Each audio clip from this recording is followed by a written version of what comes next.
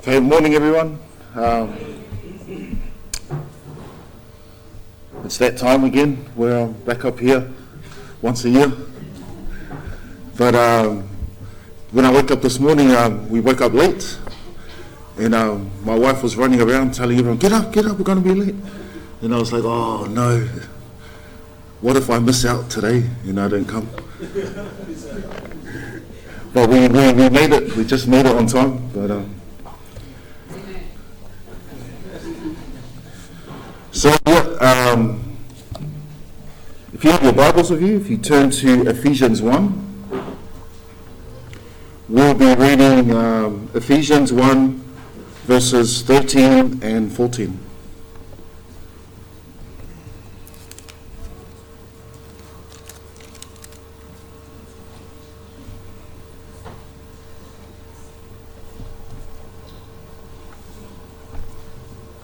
Ephesians 1 verses 13 and 14. It's only a short one.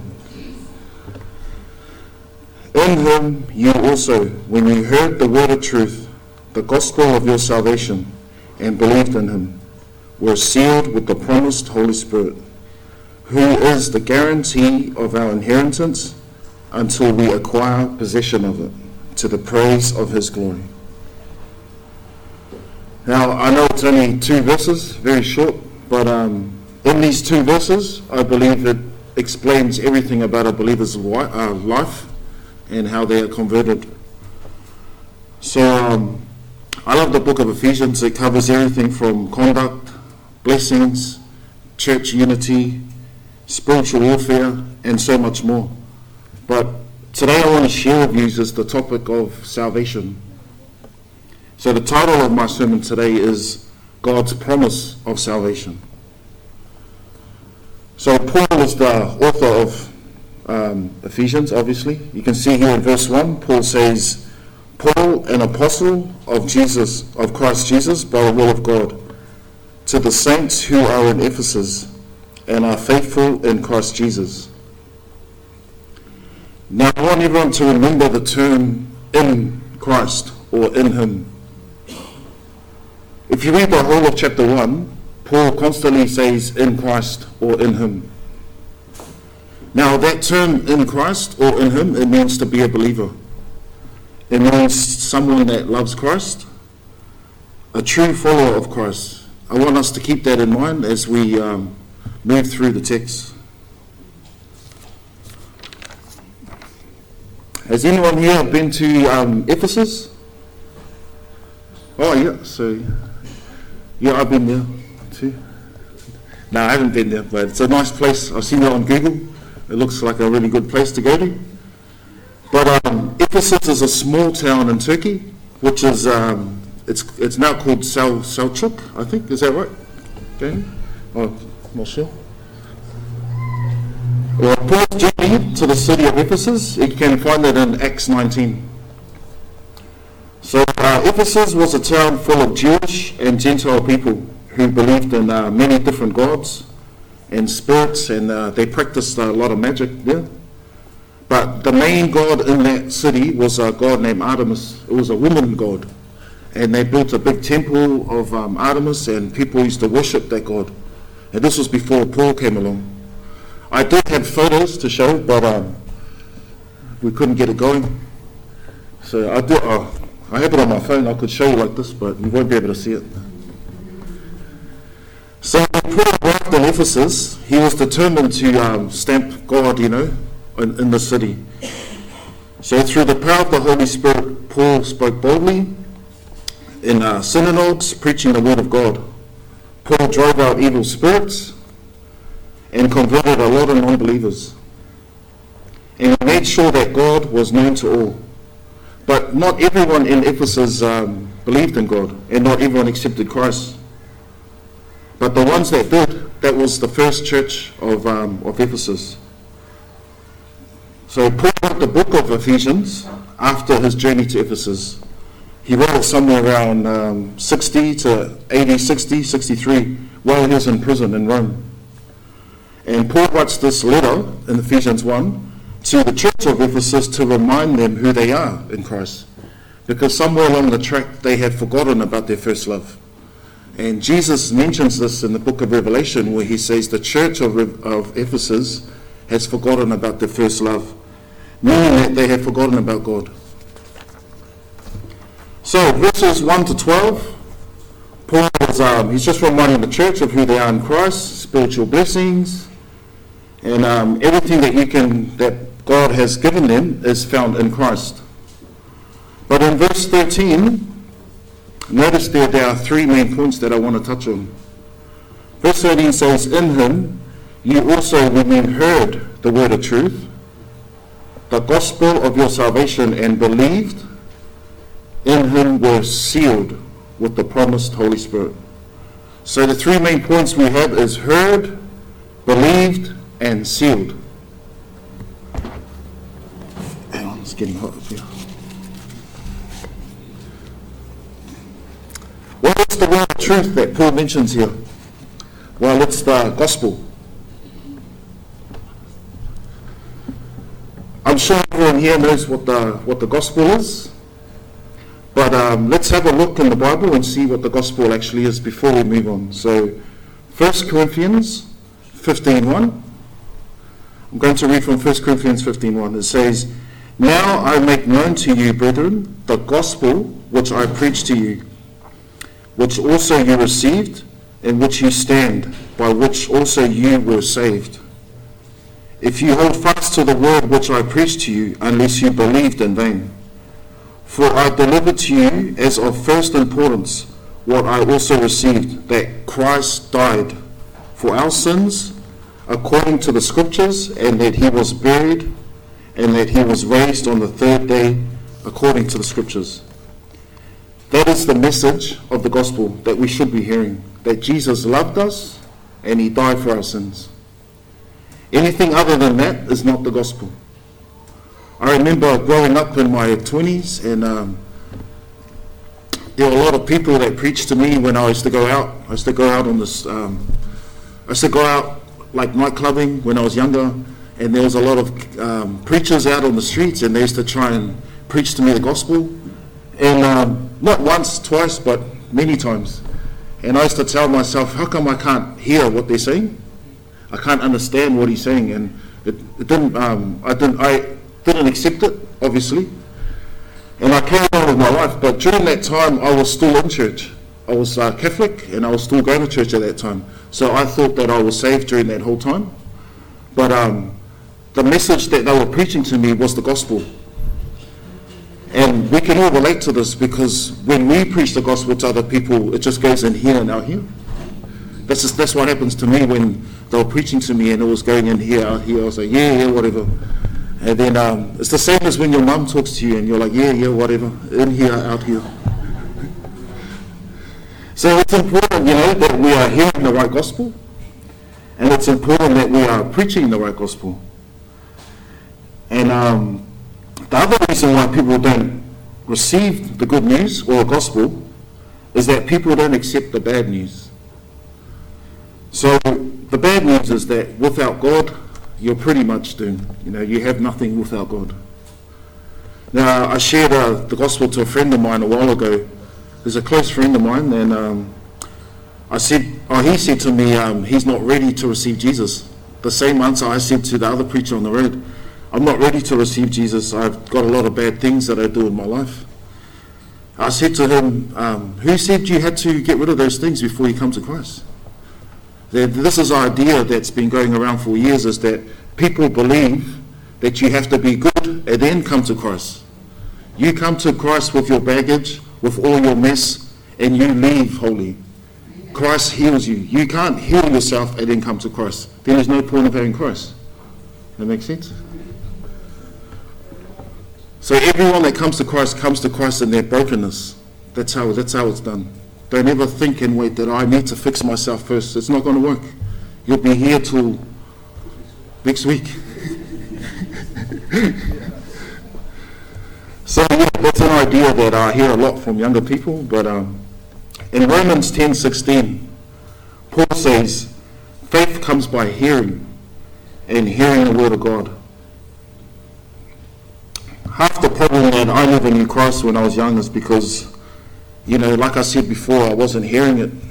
I was just going in here and out the other here, and I never had a true relationship with Christ, and basically I never really read His Word. This is the lamp to my feet, and without this, we're walking around like this.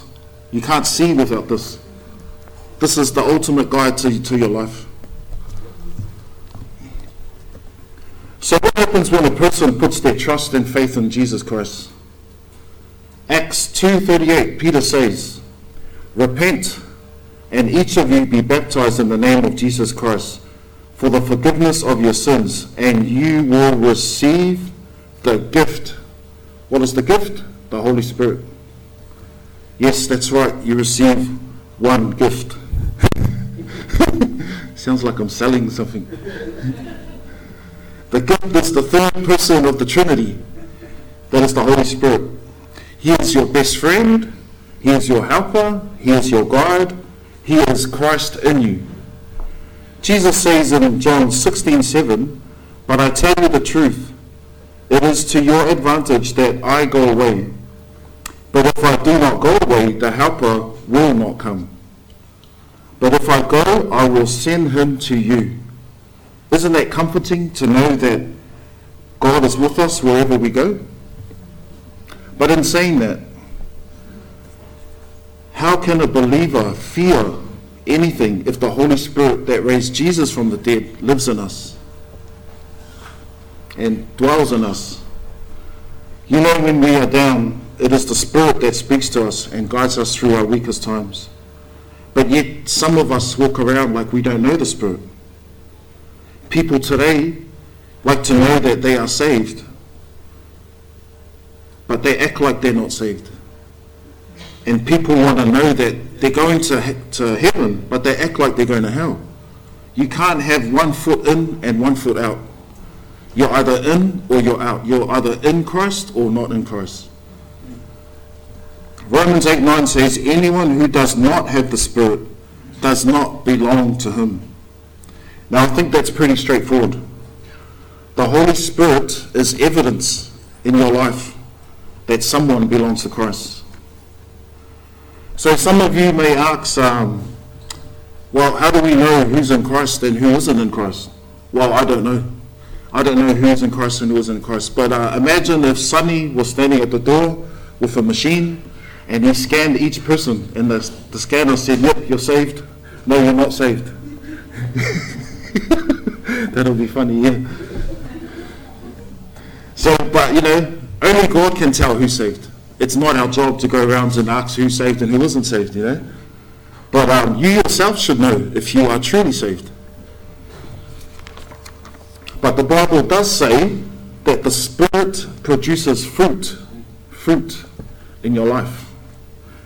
And the Holy Spirit produces this fruit, and the fruit is love, joy, peace, patience, kindness, goodness, faithfulness, gentleness, and self-control. I think I only have 2 of those. I lack in a lot of these areas, but it's all right. So these are the attributes of Christ that should be evidence in our life, and that's why we are set apart from the non-believer. They should see us and know us by our fruits. If anyone lacks in those areas, it's okay. It's a journey. It's a process. Christ works with us. He walks with us. You don't become master in this area straight away. But now that a person has heard the word of truth and received the gift, which is the Holy Spirit, what happens now? In verse 13, having also believed, you were sealed. Where were you sealed? At home? At the park? In your room? No, you were sealed in Christ. You were sealed as a believer. So you weren't a believer, now you're a believer. You're sealed. So not only is the Holy Spirit our helper, He is the promise. The promise. He is the down payment. He is God's way of guaranteeing that our salvation is secure. The Holy Spirit makes sure that we reach our destination. No one here can make it to their destination without Christ. So when Paul says you are sealed with the Holy Spirit of promise, who is the guarantee of our inheritance until the redemption of the purchased possession, he is basically saying, you cannot lose your salvation. Once you've accepted the gospel, your faith is secure. We all understand that when Jesus makes a promise that he can't break it. And a lot of people that I've met over life, they find it hard to understand God's promises. In John 3:16, when it says, for whosoever believe will not perish, but have eternal life. That's a promise. But some people still live like, I don't believe that. Because they live like they're not secure. So Jesus is repeating the same promise here that Paul is saying in these two verses. So when Paul says you are sealed, he means that you are sealed for a future event. Verse 14 says, who is our guarantee of our inheritance until meaning future, until we acquire possession of it. The future event that we are waiting for and that the Holy Spirit seals us for is to be physically adopted. We know what it means to be adopted. When we're converted, we're adopted, but there's a physical adoption at the end. This is called the glorification, where we meet him, where we now see Jesus for who he is. Romans 8:23 says, not only that, but we also have the first fruits of the Spirit, even we ourselves grown within ourselves, eagerly awaiting for the adoption. What is the adoption? The next line says, the redemption of the body. Now that we are saved, we are eagerly awaiting that special day where we will be glorified. And the Holy Spirit is our guarantee that we make that special day. This is where the doctrine of eternal security comes in. It means that a person who is saved cannot lose their salvation. Here are a few reasons why I believe that a believer cannot lose their salvation. Number one, because the Holy Spirit is the guarantee. If you could lose your salvation, then the Holy Spirit is not the guarantee, and these verses I read is not true. Number two, because whoever shall believe will have eternal life. That's a promise. Number three, if you could lose your salvation, how would you get it back? Would you say a longer prayer? Would you go on your knees all day and pray to get it back? Well, you can't earn the salvation, so how would you get it back? It's simple, you can't lose it. Or it's either you never had it or you can't lose it. I could give you 100 reasons why you can't lose your salvation, but we don't have all day, and this sermon is very short. So, I was trying to make it long, but it's short now. So, everything that we've covered here is promised to those in Christ, okay? In Christ. That's the magic word that we're looking at. It's in Christ. That's the importance of that term, in Christ. Nowhere does God promise a non-believer to become a believer. That we hear that a lot. God promises a believer to become saved to the end, not a non-believer to believer, if that makes sense. That is the promise of salvation.